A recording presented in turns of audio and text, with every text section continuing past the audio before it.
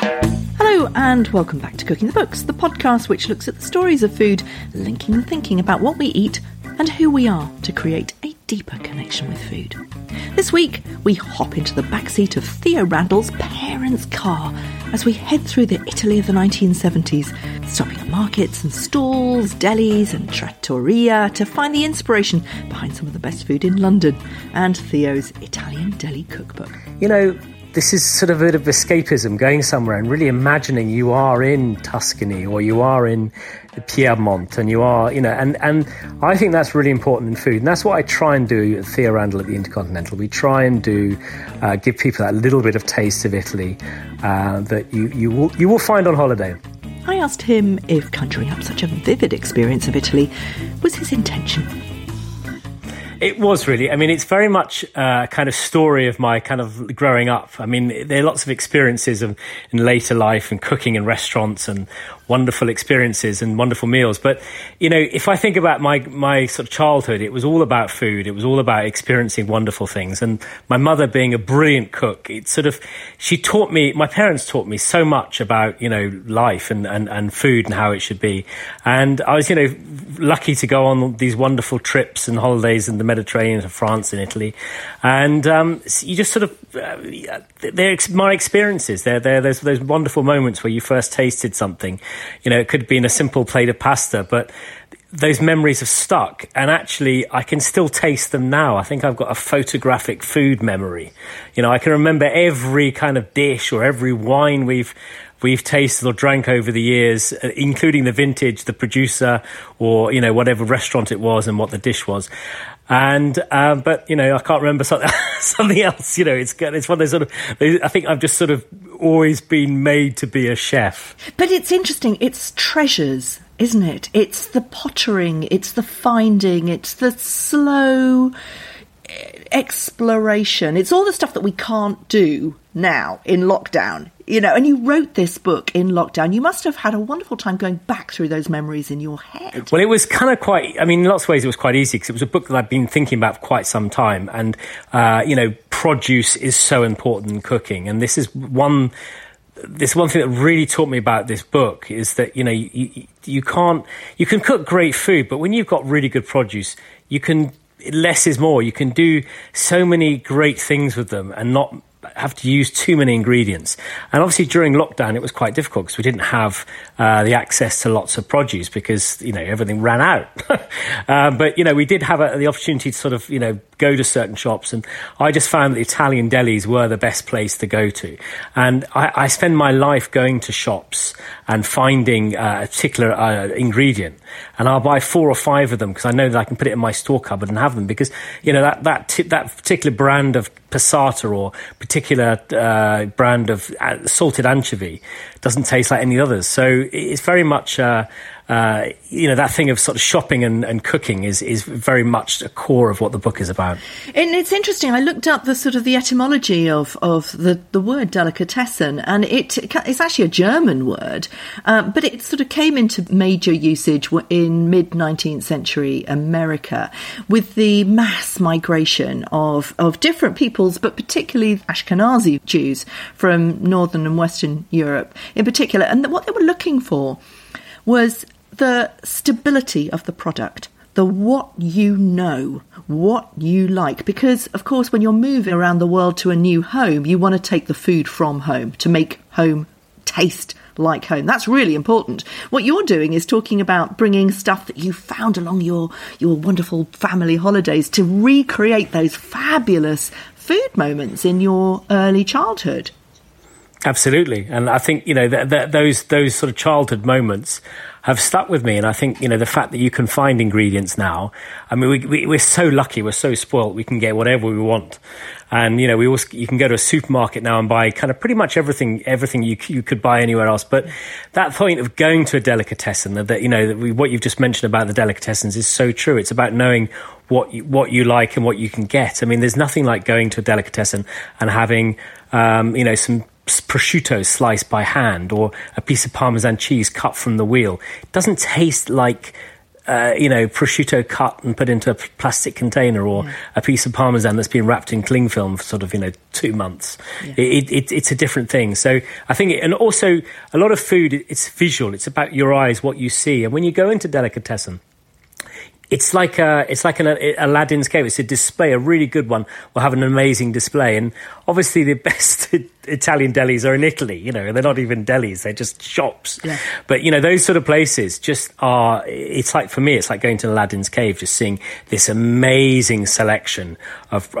produce. And it really gets me excited. And, you're looking at these items thinking, what should I cook with that? This sort of encyclopedia of recipes is sort of going crazy when you're looking around these shops. Yeah, no, absolutely. Let's go into some of your food moments because they are so evocative.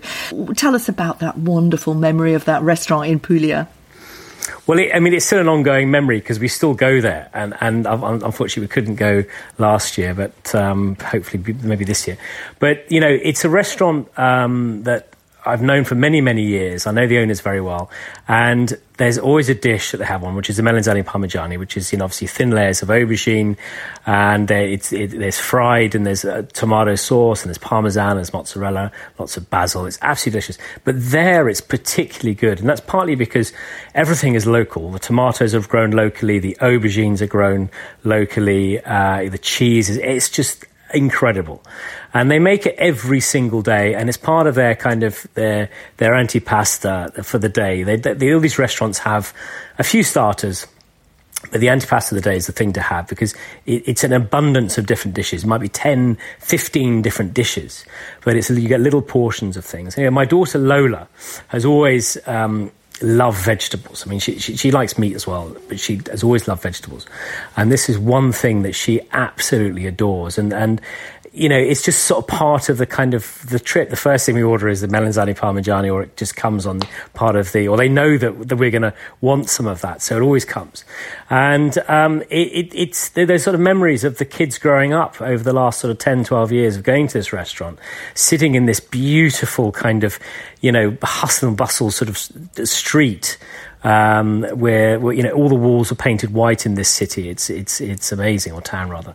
And all the tables are kind of on the side of the wall, and it's beautiful. There's flowers everywhere, and there's just so much atmosphere going on. The Italians are all walking past and doing the kind of passeggiata as they always do, and it's brilliant. And so that's sort of been one of the reasons of that this book being and that particularly that recipe has sort of inspired me, because I can taste it. I can visualize that dish when I'm writing or when I'm cooking it. And I cook, and I've discovered the recipe, and I've asked them about the recipe. So it really is their recipe in lots of ways. But I think the thing about melanzane parmigiani was what you put into it is what you get out of it. And I think that dish is something that I always think of when I think of southern Italy, and particularly Puglia.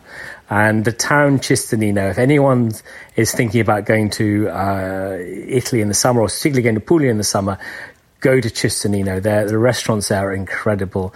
They're not fancy. They're not, there's no Michelin stars. It's just great cooking. Yeah. And there's such an atmosphere there. I mean, you go past the kitchen in some of these restaurants and you'll see the chefs, and there's a wood oven, and they're grilling these huge pieces of meat on these spiedinos, and around the front's a sort of butcher's shop, and there's kind of tables in this courtyard, they adapt to whatever the situation is. So they might have sort of 6, 7, 8 tables outside on the courtyard, but then you'll find that the main restaurant's in the square, 200 meters down the road. They don't care, and that's what's so lovely about it. And if I think of all those times we've been to Osteria Bell'Italia, the menu doesn't change that much, but it doesn't need to, because everything is so perfect. I mean, all of the antipasti, the cheeses are local, everything's made there. The fish, they have this sort of like amazing, kind of cabinet of fish that's been caught that day, and you just go and choose which fish you want, and it's either baked in salt, or it's roasted on potatoes, or it's grilled. You've got 3 ways of cooking it, and it just comes to the table whole. And for me, that's what food is all about. It's about that simplicity, and it hasn't been mucked around. And melanzane parmigiani is a dish that cannot be mucked around. And it's fascinating because it's absolutely not what you do in your top restaurant in London. The Intercontinental is a pinnacle of gastronomy. It is what people come to taste, a certain type of London. You're talking about this particular restaurant using local seasonal vegetables, cooking and feeding people in the way that restaurants in Italy have done for, hundreds and hundreds of years. It's not what London is about. You produce a very different experience. What are you doing there? What's your intention? Well, I think the link is that it is about the produce, and we do buy incredible produce. The simplicity, but it's not local, is it? Not necessarily. It's not necessarily local. It is local as possible. I mean, we have all our fish is local, get a lot of our vegetables local, but it's quite difficult to cook really good Italian food and just use local ingredients, because you can't find aubergines, you can't find peppers, you can't get tomato. You can get tomatoes probably a month of the year, and we do buy stuff. We work with some amazing suppliers like Natura, who I've worked with for absolutely years and years and years, and I've seen them grow, and I've grown with them as well. But what I notice most of all about the produce is when we can get those great. And believe me, when you get English produce, things like Swiss chard or the brassicas and some tomatoes and all the root vegetables, they're amazing. There's like anything you get anywhere else. But unfortunately, you can't always have them all the time. So the inspiration from these restaurants inspires me to cook things. I mean, for instance, there's a dish that I had at this restaurant called Acqua Sale, which we'll probably come on to later on. But, it was a dish, it was a whole big sea bream, a gilt head bream, and it was huge. It was like 2 kilos, and it was roasted on these potatoes with these little Taggiasca olives and capers and caper berries and tomatoes and a little bit of parsley and a little bit of garlic and white wine. And it was absolutely amazing. And I just thought, this is such a delicious dish. So I kind of went back to London, talked to my supplier, see if he'd get me some gilt head bream. Said, I can get it between this month and this month or this month. And so, I did a kind of version in the restaurant, because you can't just plonk a 2 kilos sea bream on the middle of the table. I mean, you could do, but, people are expecting, a main course for themselves or a little bit more refined. And I'm not saying refined is always the best thing, but sometimes it just gives a bit of a consistency, and consistency is hugely important in a restaurant. So, for instance, that dish, we'd buy the sea bream, probably get a slightly smaller bream, we'd fillet the sea bream, we'd sear it, we'd cook the potatoes, cook the olives, the tomatoes, and roast it in our wood oven. So it'd have that kind of feel. Definitely have the spirit there. But I think, Italy is a different place, and it's a different environment. If I had that meal, like I have in Acqua Sale, in a restaurant in London, you'd have to have a different kind of atmosphere, and the fact that you're sitting somewhere where it's hot and there's this lovely kind of hustle and bustle going on, it kind of makes the whole experience that much more delicious. And, for me, restaurant experiences are about the simplicity, because it really inspires me to then think of how I'm going to recreate that dish or that experience. Yeah, I mean, your clientele at the Intercontinental are very different. They're coming to experience a little corner of London and to see what is happening in gastronomic London. It's a very different experience that they're looking for, isn't it? Yeah, we do these regional menus, and they've been hugely popular. And, what's nice is, I'm an Englishman. I haven't got an Italian bone in my body, but I always say I have an Italian soul. And, I will go somewhere and, get some ideas, come back, read about them. I do a lot of, research on cooking, Italian cooking. And, I'll come up with a menu which might be from a particular region of Italy. And we will get the sommelier to choose some wines to go with this. And we will create a 4-course meal that will have an antipasti, a pasta course, a primi course, secondi, and a dessert. And it will be a little experience of that. And we found after the first lockdown, we kind of did this, and it sort of made it, like you mentioned at the beginning, it made everyone feel, this is sort of a bit of escapism, going somewhere and really imagining you are in Tuscany or you are in Piedmont, and you are, and I think that's really important in food. And that's what I try and do at Thea Randall at the Intercontinental. We try and give people that little bit of taste of Italy that you will find on holiday.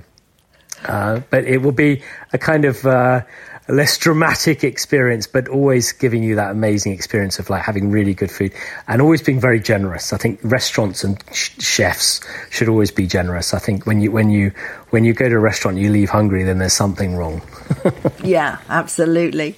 Your second food moment tells the story of your experience at Chez Max, where you first really started as an apprentice chef to cook the kind of food that grew into the sort of food that you're cooking now. And that, again, is borrowing from other people's cultures to make something utterly, utterly delicious.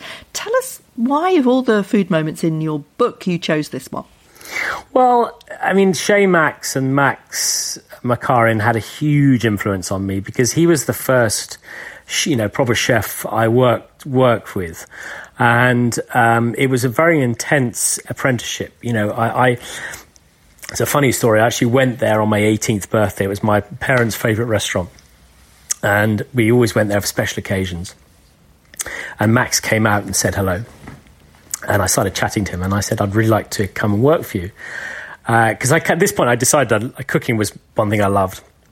And I thought I need to go somewhere, work somewhere where there's, where I can learn a lot and work someone really good. And he said, well, I haven't got any positions in the kitchen, but if you want to come and work on the floor. Now, I was still at college at the time. I was at catering college. And so I sort of took on the very antisocial job working on a Friday and Saturday night when all my friends were out having a great time. I was working at Chez Max polishing glasses. And I was kind of a sort of busser stroke waiter, and I was probably the worst waiter they ever had. I think I broke more glasses than anyone ever.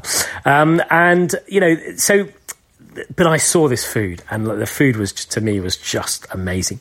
I remember the smell. I can still remember the smell walking in that, starting my shift and sort of just hoping there might be a little bit of leftovers or something for me to have. So that was just how it started. And then luckily his apprentice left, and just by sheer fluke, she'd left after being there 4 years. And so he actually sat me down and said, would you like the position? I literally jumped out, I said, yeah, of course. Yeah, I mean, didn't even a second thought. And so I started working in the kitchen. Anyway, so Max and I worked together for 3.5 years. And it was an incredible experience. And he wasn't someone who would give you lots and lots of praise the whole time. Like, I guess you feel like you have to these days. You've got to encourage people all the time. He just wouldn't say anything. I mean, but you kind of knew when you were doing things right. There was a kind of mood. And the twice-baked souffle dish was something that I'd always made, and I'd made thousands and thousands of these things. And after about a year of making them, he turned around to me and said, they're very, very good. And I remember just literally just sort of feeling like I was walking on air. It was just this incredible experience of having someone who you kind of just so wanted to please, didn't say anything, but when they did say something, it really meant something. And this went on for years and years, and I learned everything from. I mean, I remember that there would be a deer at the back. I'd sort of turn up for work at 8:15, ready to get into my chef's whites, and there'd be a deer outside the back door because it was right next to Richmond Park. So it was in Surbiton, and he had some deal with a mate of his who was culling the deer, and we would get venison. And my first job in the morning was to sort of rip off the skin of this deer, take the guts out, and basically butcher this thing. And at first I was like, oh my God, but kind of didn't. I just was so into food, it didn't bother me that much. But I kind of became really good at it. And then, I'd do all the fish prep, and I'd do all the meat prep, and I had all these jobs which had to do all the pastry, all the garnishes. And you kind of get that out of the way so you could do all these other exciting things. So really, it was an incredible learning curve. And that dish, the twice-baked souffle, is just something that I always remember because it was that sort of first time I actually did something really perfectly. And he acknowledged me for it. So it's something that's always stuck. And whenever that's being put in the oven or being made, I always just think of Max. It's a lovely story, and it's so important. The whole idea of mentoring, it's what I hear so often from chefs, young chefs and old chefs. They always talk about the often male mentors who were so influential to them. Of course, you went on to the River Cafe, where the mentors were very much female and very, very in love with Italy. tell us about the link again between Max and, Rose and Ruth. I mean, how did that happen? Well, I mean, there's no real link. That's the kind of extraordinary thing, because I was working in the kitchen in Surbiton, which is not the most exciting place in the world.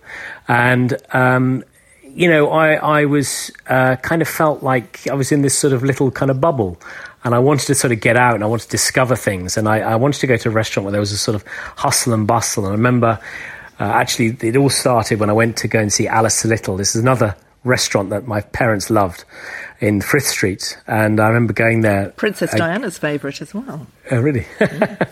And I remember going there and you're thinking, God, this restaurant is incredible. So I arranged an interview with Alistair, and we sat down. I'll never forget that. We sat down. It was in between his lunch and dinner shift, and we kind of chatted, and he was just such a lovely person, and I still, very, very fond of him. And he put me in touch, and he said, look, wrote me this list of restaurants to go to. And the one that really stood out was the River Cafe, because I'd read about it, and I just thought, from experiencing Italian food and just growing up with my mother being obsessed about Italy and cooking from these wonderful old cookbooks, like these Elizabeth David Italian food cookbook, I kind of just was so intrigued by it. And so I wanted to go and see it. So I remember going there and absolutely loving it. I mean, just turning up at this place, everyone was young and cool, and it was this sort of new place, and the kitchen was open, and I'd been stuck in a kitchen with two solid tops, polishing the surfaces, doing the copper pans on a Saturday morning, and coming somewhere that was so free and radical was just amazing. And this whole thing of cooking sort of produce, and everything was char grilled or it was slow cooked. It was completely different. I mean, another world. And so in lots of ways, that was kind of more exciting than anything. I mean, I could have gone to a stuffy 2-star restaurant and probably done okay there, because, I had a great training from Max. But I went to the River Cafe, and Rose and Ruth immediately we clicked. There was something, and so I kind of just got into the whole River Cafe thing very quickly. And I gave my notice in at Max, and that was pretty painful, but I did that. And then I literally started River Cafe about a month later. And it was just such a great time, because River Cafe was just starting to grow. The restaurant had only just started opening in the evenings. And so, the what is River Cafe now it wasn't what it was then, but it had the soul of it. Yeah. And it went. It was a canteen for the architects, wasn't it? Well, it started off as a canteen for the architects. It was a site in Thames Wharf Studios, and Richard Rogers' art partnership had taken over the whole building, or they basically bought the whole building, and they were renting out space as a studio. So it was a real kind of artistic sort of feel about it. Yeah. And having sort of grown up with, my father's an architect, my mother's an artist, I had this very artistic sort of childhood, and so it kind of all sort of clicked and worked quite well. Yeah. So but going to Rose and Ruth, they were just two amazing people, quite different. I mean, totally different in lots of ways. And I remember going for the interview and sitting at the bar and being quite nervous, and Rose sat next to me. I think Rose was sitting at the bar and I sat next to her, and she just turned around to me and said, "So do you think you're a good cook, do you?" At which point my leg was sort of like, kind of shaking. And then this sort of amazingly friendly American lady sort of leant over the counter and said, "Did you want a coffee?" And was just charming. And so I sat down with them, and they showed me all their kind of menus. And the River Cafe then was, Rose was always very confident. Ruth is always confident too, but there was such a sort of passion about what they were doing, but there was also a confidence. And, they were cooking things that I hadn't sort of seen. I mean, I've been doing it was really good food at Chez Max, but it was quite very traditional French. It was quite heavy. And, seeing all these kind of char grilled things and vegetables and different ways of cooking things I found extraordinarily interesting. And then going through all these handwritten menus, and I remember reading these menus, and I think I must have been there for about an hour and a half, just after the interview, reading these menus, which I think they were very impressed by. Anyway, I got the job, and, I remember, starting the River Cafe, and, this was back in 1989, and I started in end of April, like early May. And within a couple of months, Wimbledon started, and there was like Martina Navratilova sitting outside eating char-grilled red mullet with verdura mista and salsa verde. And I just thought, wow. And then sort of Boris Becker turned up 2 days later. It was one of those places you just thought, wow, this is special. Yeah. And so, and then I remember my parents came for the first time, and they just loved it. And that's a kind of seal of approval. You kind of need that sort of thing. Because, even though I've been working in this sort of wonderful restaurant, I needed, going somewhere like that, you needed that kind of seal of approval. And I got that from my parents, which was lovely. And, and that's how it all started. And the River Cafe was one of those places that just taught me so much, but it was just a way of life. And Rose and Ruth taught me a lot about that. And it was very much a learning curve. We were all learning together. We were, the Italian food was experiences from Rose. Both of them hadn't really trained as professional chefs, but they had an amazing knowledge, which in lots of ways was an advantage at that time. Well, they did a lot of travelling through Italy, like you have done, and they went through each village, didn't they? And they really noticed that each of those villages had a very different attitude to a particular recipe, or because of the food that came from that particular land, that terroir. That it had the story of the producers, the soil, the feed, every single thing. I mean, it seemed so advanced back then. We didn't talk about it in those terms, the Dan Barber sort of way of explaining food, but they had it. And they talked about it in terms of its identity to do with the culture. And ingredients were very important. I remember I went to interview Ruth and Rose back in the early 2000s, and I remember sitting at that same bar. The olive oil had just come in from some gorgeous village in Italy. I can't remember where, Tuscany, I think. And everything stopped. All the chefs came out to try this latest batch because it came with such story. And that was the extraordinary thing about the River Cafe that blew my mind then. I'd never really experienced such passion about the story of where something came from. And that's what you're doing with this book, isn't it? It's that sort of encapsulation of the Italian story. Yes, I mean, they're talking of olive oil. I mean, that's a hugely important part of the culinary calendar. That kind of end of October, early November, when you get the new season's olive oil. And the River Cafe always had an incredible selection of olive oils. And I think the place you're mentioning is Carmignano, Capezzana, which is where that's the oil I buy. And it's one of those sort of moments where you've got this incredible green oil that just tastes absolutely delicious. And, the book is sort of teaching you what to do with certain ingredients. And I kind of felt that, one of the reasons for writing the book is I think so many people sort of go on holiday, or they go to a wonderful little Italian deli and they buy a jar of olives, or they buy a bottle of olive oil, and they're kind of not quite sure what to do with it. And a lot of it is instinct, I think. I think you've got to think, well, what would you do with this oil? It's so good. The best thing to do is do nothing to it. So you just pour it on top of a bit of grilled bread with a bit of garlic or some tomatoes, or just have it with a bit of bread and really nice fresh bread, and just eat the oil, have the oil on its own.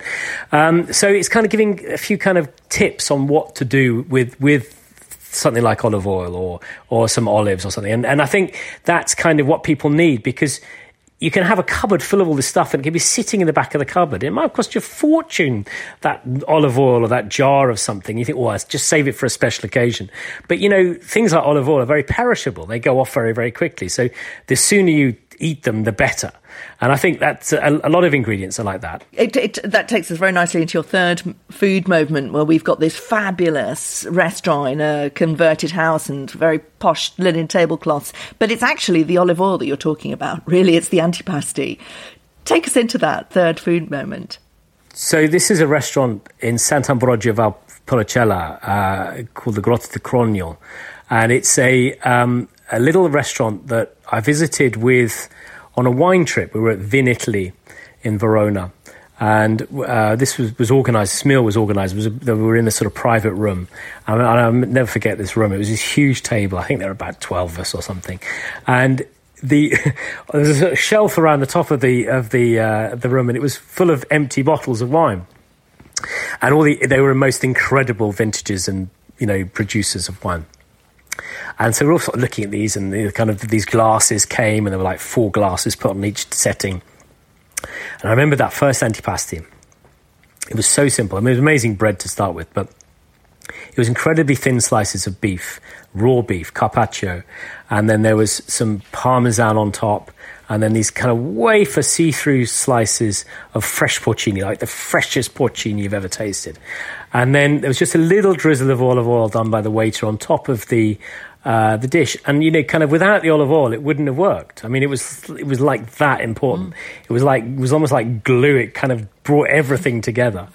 And it was something that I'll never forget. And that eat it. There was no lemon juice or lots of salt or black pepper. It was just raw beef, parmesan, porcini and olive oil, and that sort of salty parmesan with that beef was just incredible.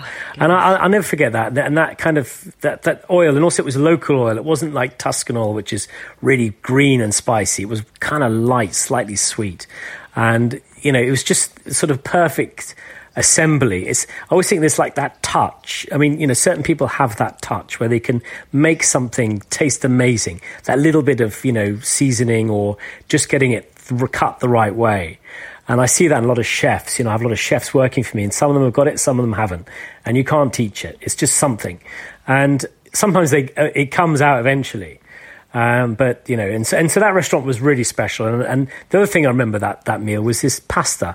It was a tagliarini. It was a bright yellow tagliarini. I'd never seen pasta like that before.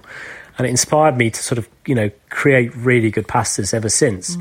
And it was so simple. It was just this local salami with these peas. And the peas had been cooked quite slowly, so they were really sweet.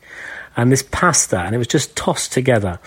And they still make it, and I've mentioned this a few times, and the owner of the restaurant's got in contact with me many times to say thank you so much for plugging the restaurant. I was like, well, no, thank you. I mean, you've inspired me so much. But it was one of those moments, and it's a dish that's in the cookbook because it has to be there. And you know, it always, I can remember that mouth of eating that pasta, it being perfectly cooked al dente, but just the right kind of quantity, and everything was perfect. And so I think, you know, it's a sort of benchmark of how, when I cook fresh pasta, I always think of that particular dish. Yeah, it's amazing how these memories keep inspiring. I always wonder when chefs tell me about these amazing restaurants that they go to, whether we should name check them or whether, you know, they'll be so overrun with tourists that nobody will ever be able to go there again. Your last food moment is based in a restaurant that, sadly, no longer exists. So you're free to tell this story. Well, this restaurant is a restaurant called Acquasale, and it was in the town of Ostuni, which is again in Puglia. And again, it was one of those restaurants that we went to as a family and with the kids. And it was in this courtyard, and it was a little bit away from the sort of the hustle and bustle of the town. It's a little bit quieter, but it was the most beautiful courtyard. I mean, it was a beautiful building, and it had these amazing lemon trees just sort of growing in these pots, but they kind of managed to sort of grow them. So they were kind of, you know, the lemons were sort of hanging down. There's this amazing smell and scent of lemons. And everything was candle lit. And the food was just incredible. I mean, it was exceptionally good food. And again, classic Pugliese way of the antipasti coming to the table. It was just endless. I mean, you know, every time I go there, right, I won't order too much, but I've got to try this, and this. And it became like an inspiration trip, really, going to that restaurant, because the food was just so I loved it so much.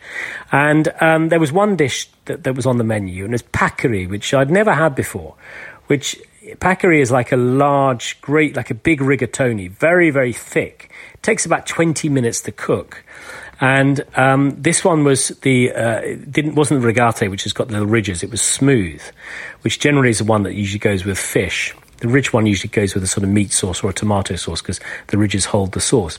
But it was very, very smooth. And I remember having this, and we went with a friend of ours, and this lady, we had it because it was for two people. And my son Max was sort of sitting next to me, and both my kids love food, but he really loves food, and is a good cook. And he tasted this pasta and was just like, you know, he was probably about 12 at the time, and he's like, this is just so good, and kind of sort of devoured half of mine.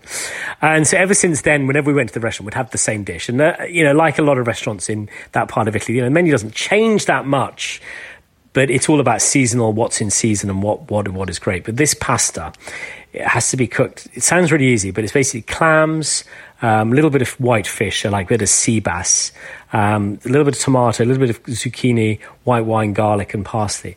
But it's that thing of getting the fish just perfectly cooked. Cooking the pasta so it's still got that bite, but it doesn't break. So when you've got very thick pasta, if you take it out too soon, it cracks.